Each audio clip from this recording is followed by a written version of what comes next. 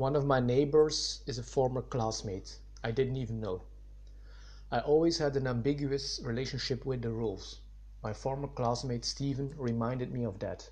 We spent several years together in high school and we were kind of friends.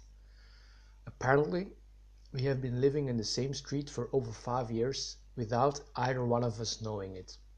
But this morning we ran into each other. Seeing him was definitely fun because we talked about life and stuff. Steven even mentioned some anecdotes about my high school career that I had buried deep down. Every anecdote was some variation of me not following the rules. I didn't like rules back then. Escaping the rat race. Steven asked me what I did. When I told him, he wasn't surprised at all because I had ditched the 9 to 5 routine. He said I was already blabbering about the stock prices every morning when I was 17.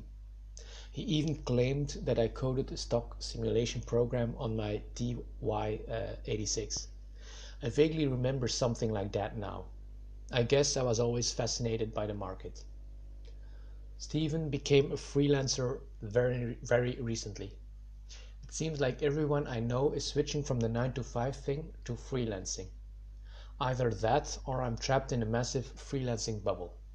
But frankly, freelancing makes sense, especially in his situation. He has a network and a solid 10-year track record and a reputable business. He basically went from being employed to having a couple of freelancing gigs without having to wait a calendar day. I think we're all going to be freelancing in the future. It's a positive trend, the start of something great. But it's only the beginning, because freelancing is just a temporary solution in my opinion. It's just a way to make money while having some semblance of independence. The next step is total financial independence. It's harder to achieve, but it's doable for everyone. I got there, and if I can do it, everyone can do it. Trust me, there's nothing special about me. I was just like you, except that I was bored of the status quo. So I stopped following the rules, and in due time, I achieved financial freedom. But I didn't break all of the rules. I just figured out what rules helped me and what rules enslaved me. You'll have to do that too if you're looking for financial freedom. Not all rules are here to oppress us. Some rules are there for a reason. The importance of sleep. I changed a lot over the years. When I was a teenager, when Steven was my classmate, I would break every rule in the book, just because it was a rule. I broke rules because I wanted to break rules. But I had to learn the hard way that some rules are truly important. For instance, I need a lot of sleep every night. When I was young, I didn't care about sleep.